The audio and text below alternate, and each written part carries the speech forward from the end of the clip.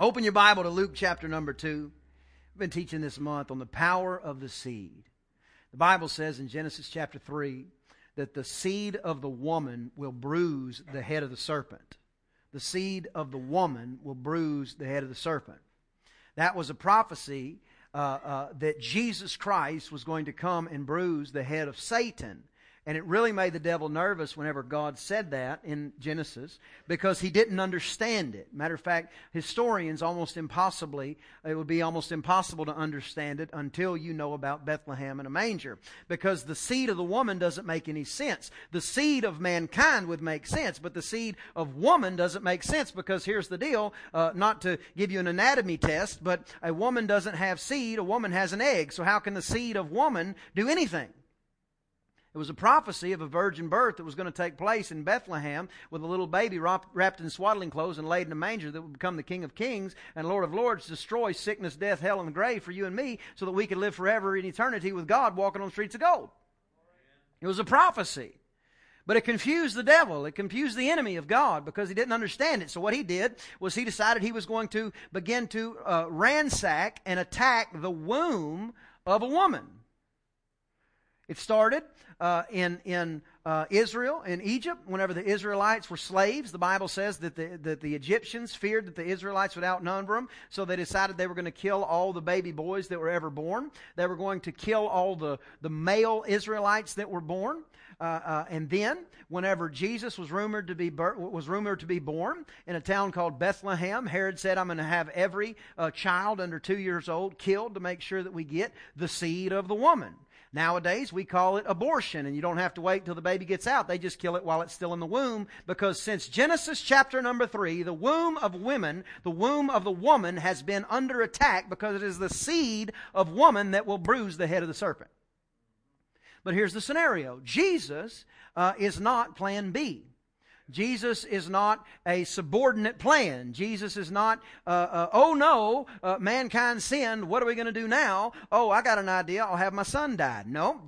Revelation chapter 13 says that the Lamb of God was slain before the foundation of the world. So Jesus is the plan. The Ten Commandments are proof positive that you and me cannot live by God's standard. So he had to send somebody who would live by God's standard in order for us to have access to the throne room where we could boldly walk in and make our requests known to him. But Jesus is not a subordinate plan, nor is he some kind of an alternate plan. He was the plan before the foundation of the world. Amen?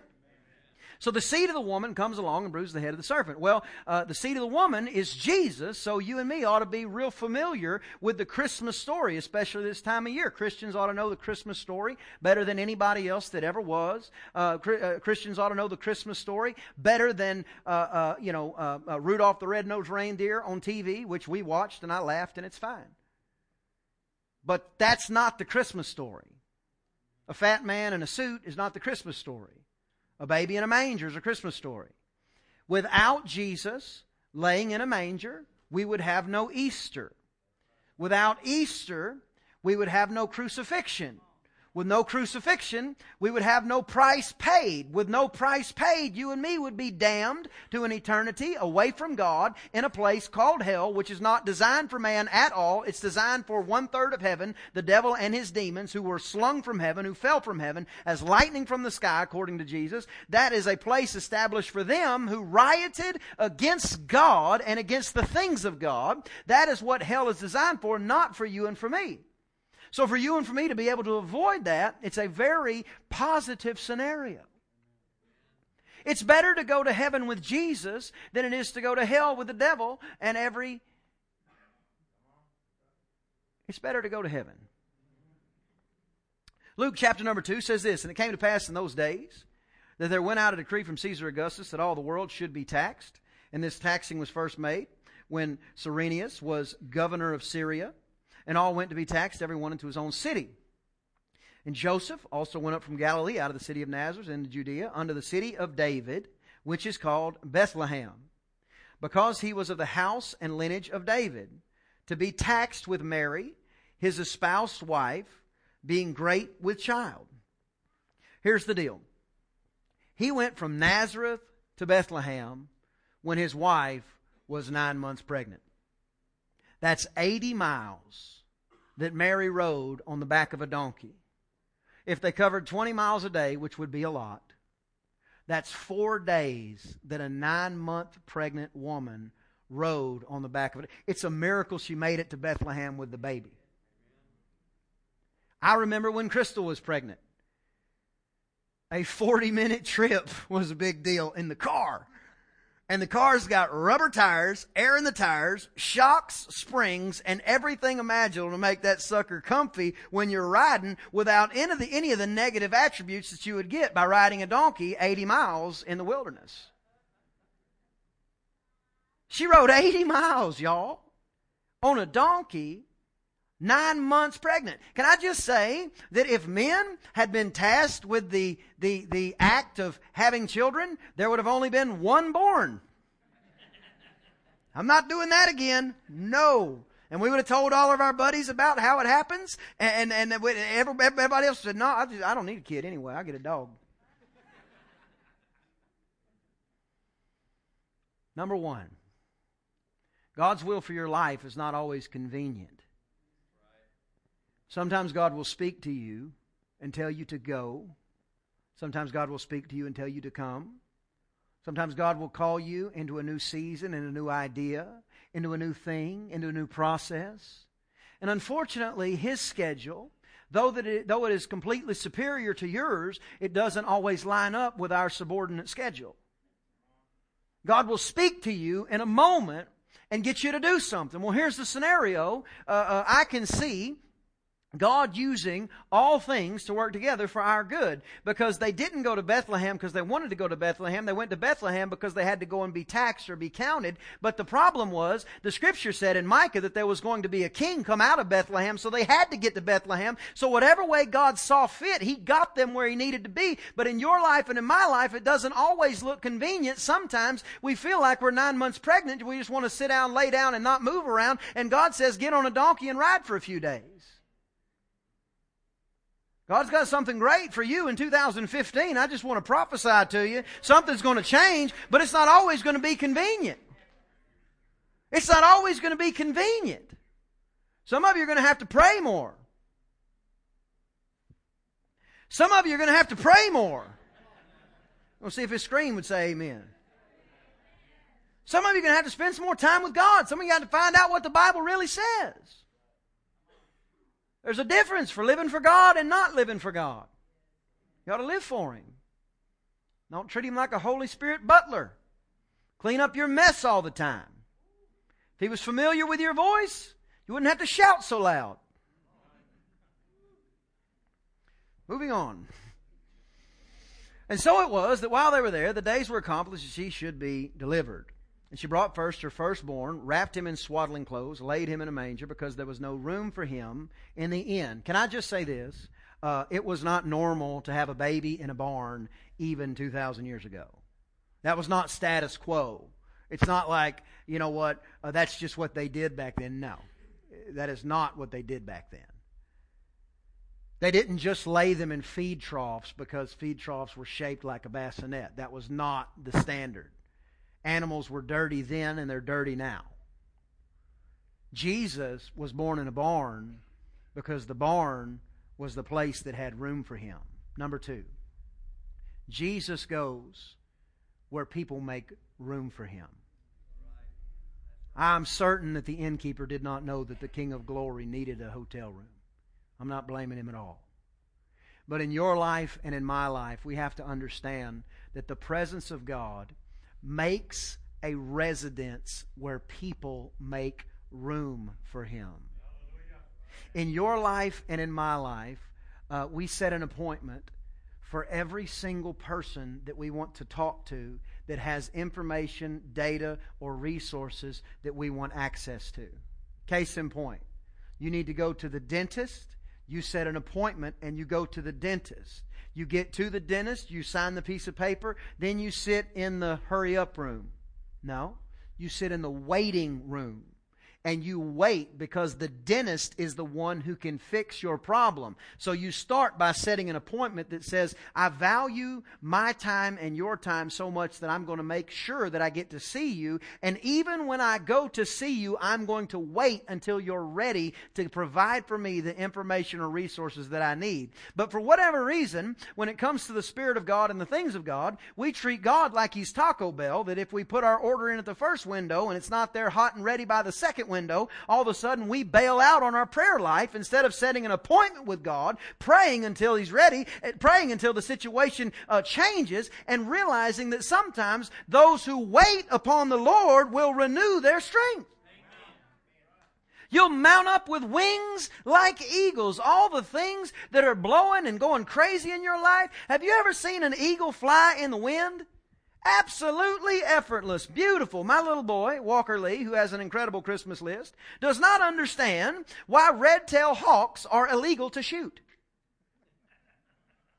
If you love animals, I love animals too, with ketchup and barbecue sauce. But he doesn't understand it. He says, Daddy, why can't I shoot a red-tailed hawk? I want to put one on my wall. I said, if you shoot a red-tailed hawk, take it to Johnny's. I said, don't shoot a red-tailed hawk, baby.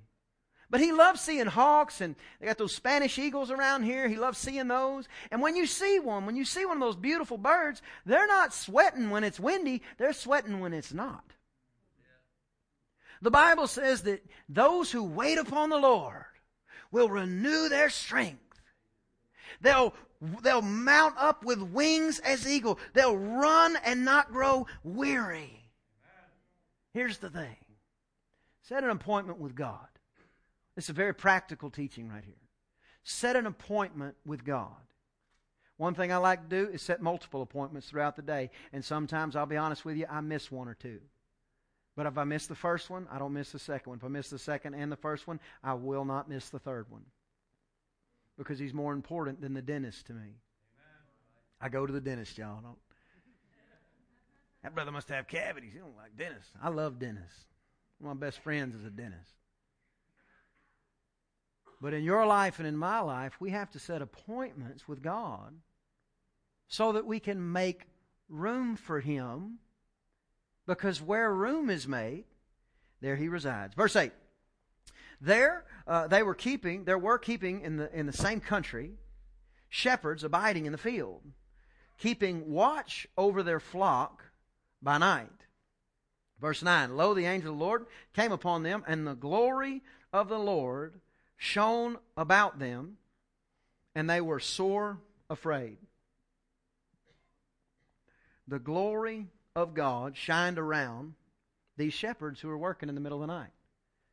Number 3, you are not going to miss God. You just need to work your land. You're not going to miss God. You just need to not grow weary in well-doing and believe that in due season you're going to reap. So many times through the Scriptures, we find men and women chosen by God that were not chosen by God sitting on their laurels on the couch on a Saturday morning or a Friday morning or whatever, saying, oh God, what do I do? They say, God, I believe that you're going to bless me. And then they worked the land that God had blessed them with. For instance, Moses is out tending sheep, and the Bible says he comes across a bush that's on fire, and he's just got to go talk to it. David misses his own anointing service. He's going to be the next king of Israel. All of his brothers are called and told they're probably going to be the one. And the Bible says that David is out tending sheep, and the whole service gets moved to where David is. He's just out working, and God just shows up. Some of you, God has got a great calling on your life, and I agree. But the next step, the next phase, the next level is not contingent upon how lazy you can be. It's how much you can get done while you are where you are. Elisha, the one who did double the miracles that Elijah did, was plowing with 12 yoke of oxen in the middle of a drought with dust and all kind of ox stuff hitting him and everything. And all of a sudden God shows up, Elijah walks by, throws a jacket on him, and his life changes forever. And he was working the ground that God had blessed him with.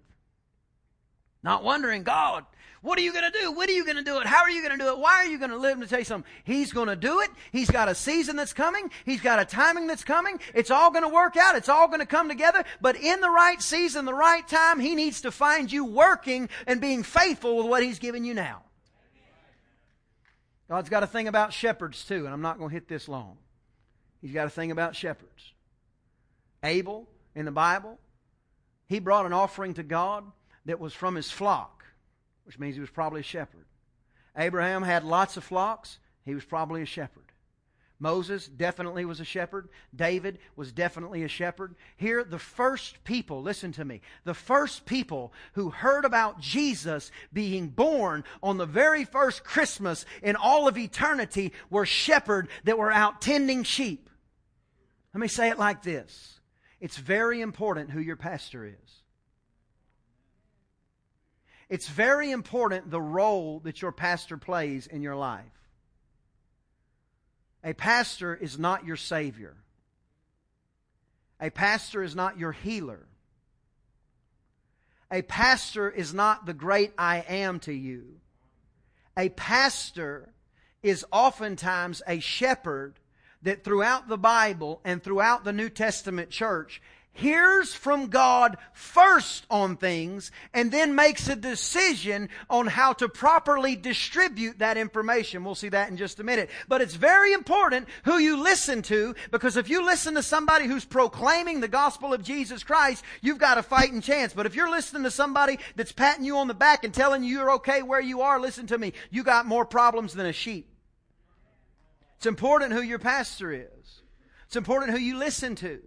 It's important the voices that are in your life. It's important. God established this thing. It started years and years ago. He hasn't changed. We had several different men that show it. In the New Testament, it's the same type thing. Life just changes when you get yourself in line with the structure that God has established. And the structure that God established is to put shepherds over flocks that can get the information downloaded. And if you remember right, the Bible says that the angel of the Lord showed up and the glory of God shined around them. Then everything changed for them. They immediately picked up stakes and went to find Jesus. You got to have somebody who in the midnight hour is crying out to God in the right place and the right time that can deliver an on-time word to you so that you don't have to go through this life being beat up by the devil, and you can literally live in victory all the days of your life.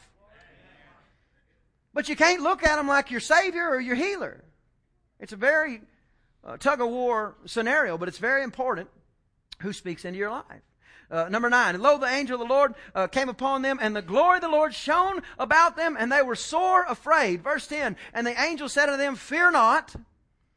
I could stop and preach for a week right there. Fear not. Behold, I bring you good tidings of great joy, which shall be to all the people. God's number one and most favorite salutation whenever He sends a word or He sends an angel to speak to you, the number one thing that He likes to send, the number one thing that He likes to say is fear not. If you're taking notes, write this down. If you're not taking notes, write this down. Do not be afraid. Do not be afraid. I love the song that we sang today. No height, no depth, no angel, no demon. There is nothing in your life that you ought to be scared of. There's nothing in your life that ought to cause you fear that you don't immediately remind the devil, remind your mind, and remind your circumstance that God did not give you a spirit of fear, but of power, of love, and of a sound mind. A sound mind is interesting because in the original text, it's more like saying a level head or self-control. If you watch anybody that ever gets rescued, like sometimes they'll go to the Bering Sea and there'll be a helicopter that has to go down and get those crab fishermen that are crazy. I mean, I like crab legs, but man, these guys are out there. And they're over there and they send the helicopter thing down and they pick them up. And the first thing that every one of those people say to them is, sir, I'm going to need you to calm down.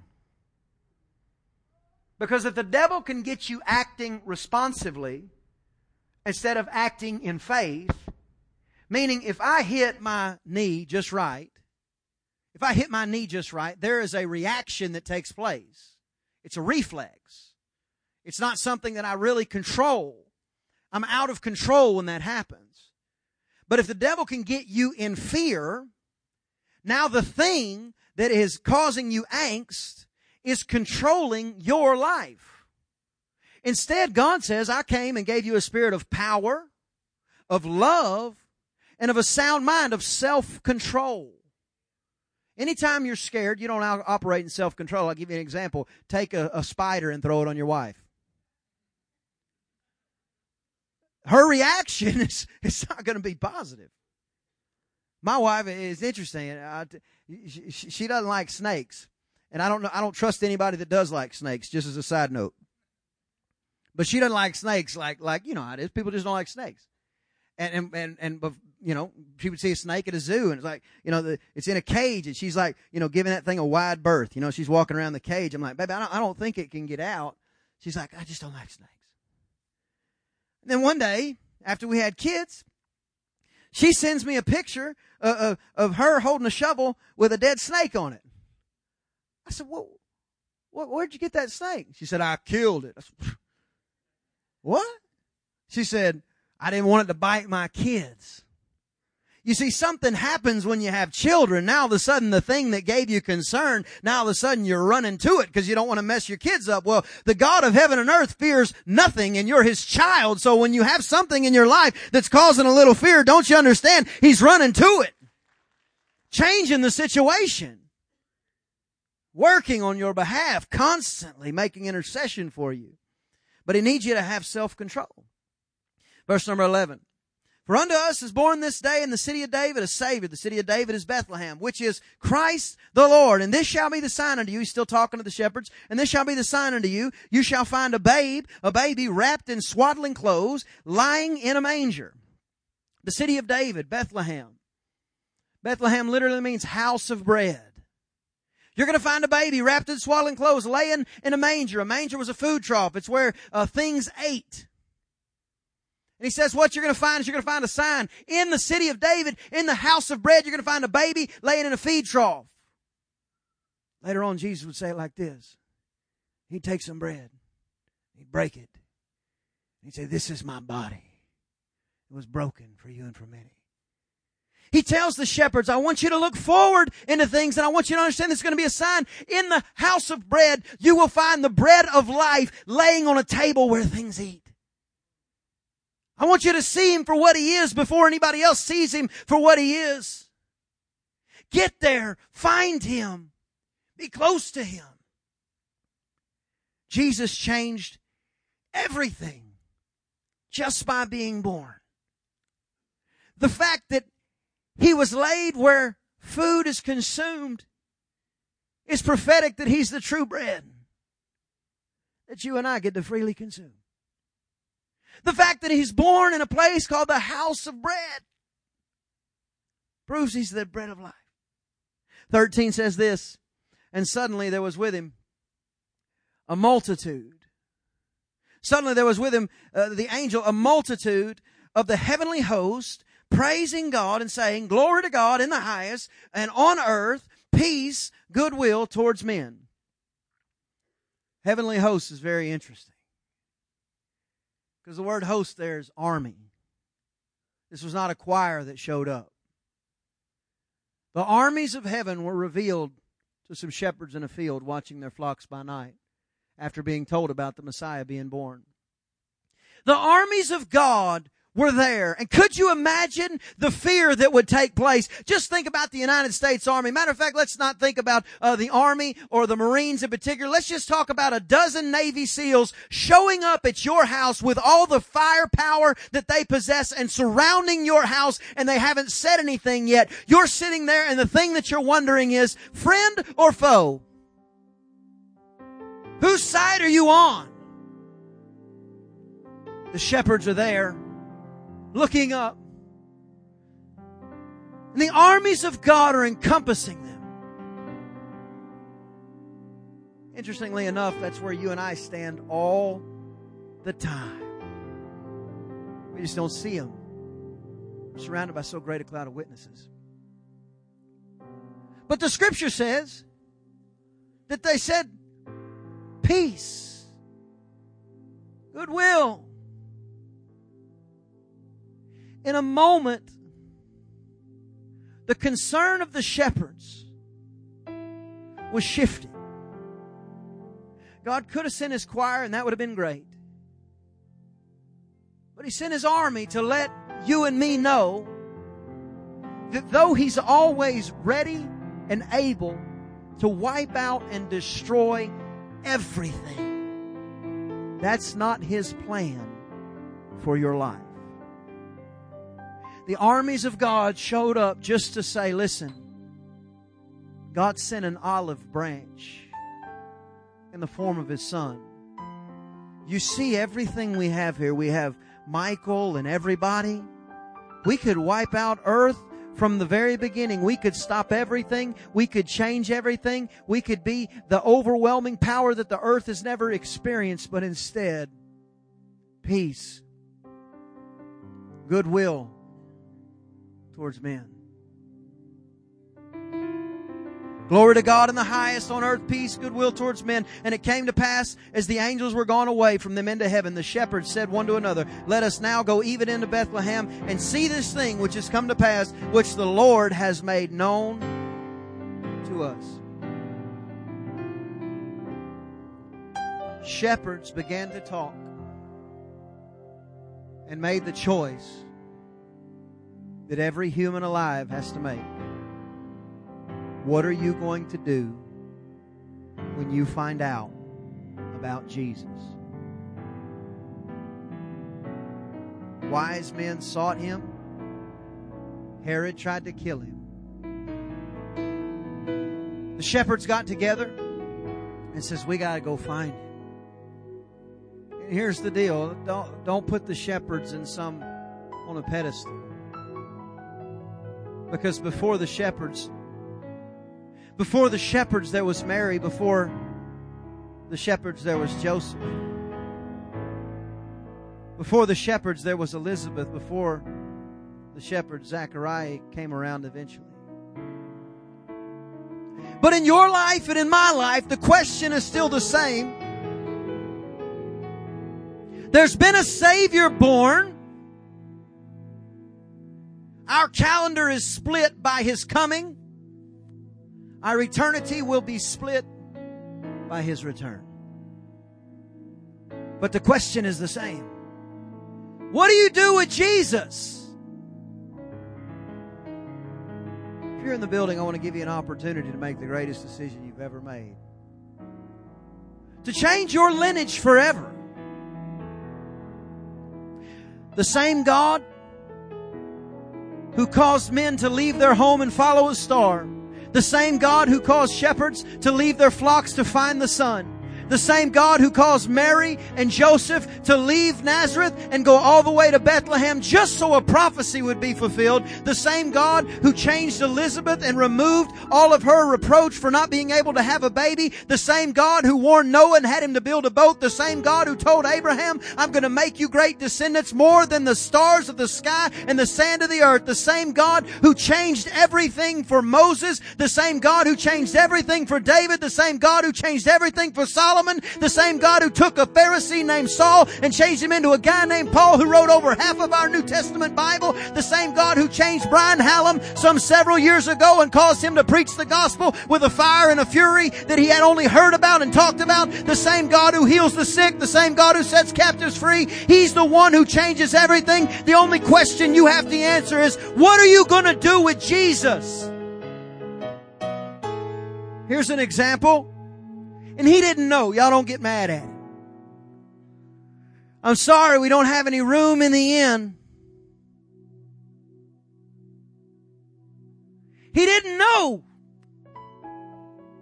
But you know.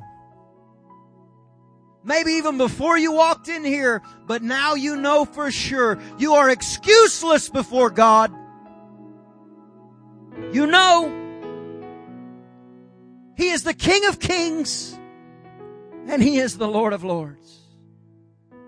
And when the armies of heaven showed themselves, instead of pointing at you and saying, you wretched sinner, we are going to wipe you out, God told them to say, glory to God, peace and goodwill. God chose you because He loves you. longs for an opportunity to be with you.